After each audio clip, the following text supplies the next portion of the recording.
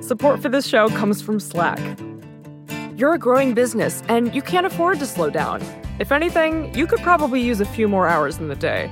That's why the most successful growing businesses are working together in Slack. Slack is where work happens, with all your people, data, and information in one AI-powered place. Start a call instantly in huddles and ditch cumbersome calendar invites. Or build an automation with Workflow Builder to take routine tasks off your plate. No coding required. Grow your business in Slack. Visit slack.com to get started.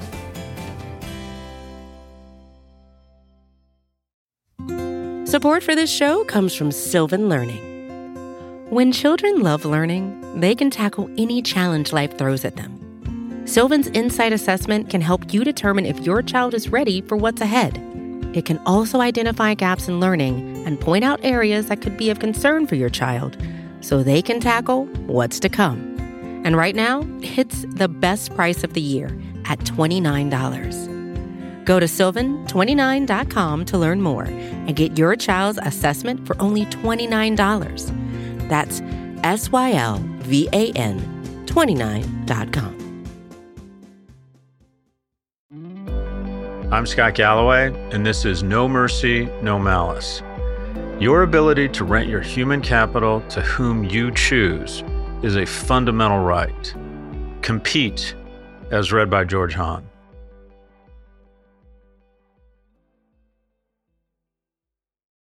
Heraclitus, a 6th century BC Greek philosopher, famously said, quote, "The only constant in life is change," unquote.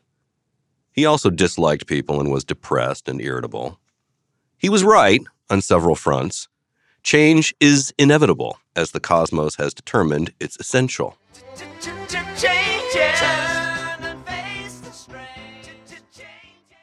Growth and innovation are the product of change. New ideas, companies, and people replacing old ones. Churn. Change brings risk to incumbents who are incentivized to suppress it. Thus, a key role of government is to ensure efforts to suppress competition are blocked. Unfortunately, lawmakers have become addicted to expensive sleeping pills supplied by incumbents, presenting a compelling offer. Here's a shit ton of money, and all you have to do is nothing. Our regulators at the FTC and DOJ are stirring, but still not awake from a 4-decade slumber. As we've written before, yesterday's iconoclasts pull the ladder up behind them the moment they become today's icons. We are in general agreement that anti-competitive behavior is bad and have laws against it. Yet companies have been able to convince regulators to look the other way on an increasingly popular weapon of mass entrenchment. They're passing out OxyContin during an AA meeting. The Oxy? Non-compete agreements. Making good on a Biden campaign promise, the FTC has proposed a rule banning non-competes across the board. FTC Chair Lina Khan wrote an excellent op-ed detailing why. The agency is presently seeking comments, so here's mine. Words, sister. Non-compete clauses are what firms use to sequester your human capital from competitors. When a new employee signs a non-compete with, say, Johnson & Johnson, they agree that when their employment ends, they won't work at another pharmaceutical company for a designated period, usually 1 to 2 years.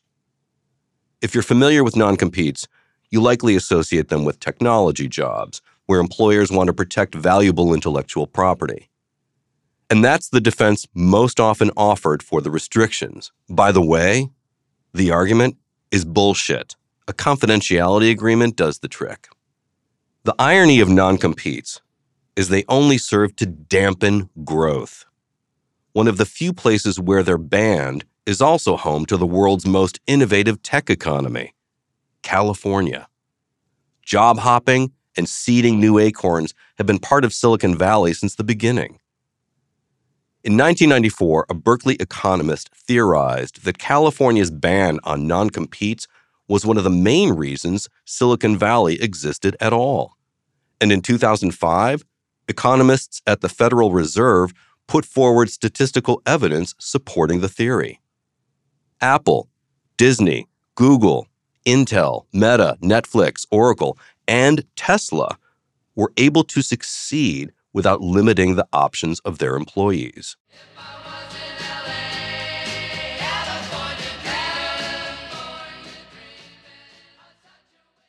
Yet outside California, corporate boardrooms love non-competes. Historically, they were attached only to high-skilled, high-paying jobs. Now, they're becoming ubiquitous across different industries at all levels. Fast food workers are being forced to sign non-competes, as are hairstylists and security guards. Roughly a third of minimum wage jobs in America now require such agreements. If forcing non-competes on America's lowest paid workers sounds like indentured servitude, trust your instincts. Employers claim non-competes give them the assurance to pay for training and other investments in their employees.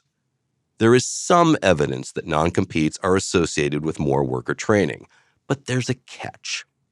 They also decrease wages. The good news is we'll train you to operate the fryer. The bad news is we won't pay you a living wage to do it, and you can't take a better job across the street. The FTC estimates that non-competes reduce employment opportunities for 30 million people and suppress wages by $300 billion per year. That's far more than the total value of property stolen outright every year. Multiple studies also show that non-competes reduce entrepreneurship and business formation, which makes sense. It's difficult to start a business when talent pools are not accessible or allocated to their best use. Downstream, the lack of competition leads to entrenchment, which eventually results in higher prices for consumers, as one study found has occurred in healthcare. Everybody loses, except, of course, the incumbent's shareholders. Most of what gets written about business, my work included, focuses on the output. The dangers of social media, the potential of AI, or shifts in streaming. But inputs matter too. And the most important input is our labor. It's important because our work defines us, even more than the things we consume. Everything good in my life has come from work or relationships. The relationships, especially with my kids, have burned brighter as I can provide economic security. And it helps that Dad has a sense of self. However, an increasing number of prime working age people, men in particular, are no longer seeking work at all. 1 in 9 American men aged 25 to 54 do not work today. 70 years ago, that number was 1 in 50. These aren't crypto bros who got out before the crash, or stay-at-home dads. Fewer than a quarter of them have working wives.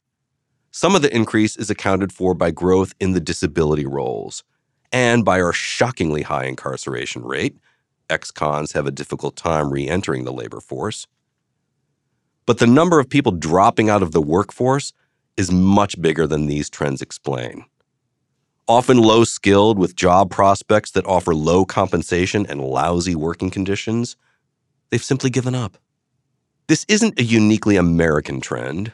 In the UK, 1 in 10 young men are economically inactive, but the decline in labor participation in the US is the second largest among OECD countries. Economically inactive, meaning not working and also not looking for work.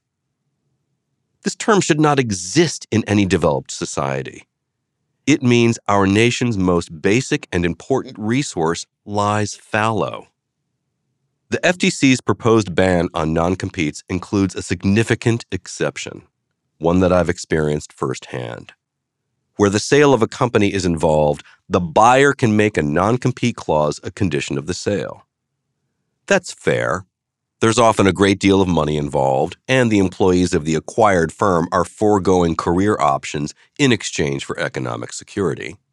Though even a fairly negotiated non-compete is a straitjacket. When I sold my company L2 to Gartner, they required that I sign a non-compete. About 3 weeks later, I realized I was not a cultural fit at Gartner. The previous sentence is the mother of all understatements. I left several $1 million on the table so I could leave before my earnout was over. But my non-compete remained in effect, and they threatened me repeatedly with legal action if I started anything in any near-related field. Multiplied millions of times, this creates a chilling effect on the economy. Even if the legal action has no merit, raising capital for a startup under the shadow of a lawsuit is almost impossible. Sort of the mob meets blue blazers and pleated khakis. Relationships and having a purpose, i.e. work, are the pillars of happiness. School, motivational bestsellers, and TikTok remind us we need to invest in them. But our nation also needs to invest. Last month, the U.S. invested in relationships, passing laws that somewhat protect your ability to love and marry who you want to. The country needs to invest in work, too, and let people decide who they want to be in a relationship with during most of their waking hours. Life is so rich.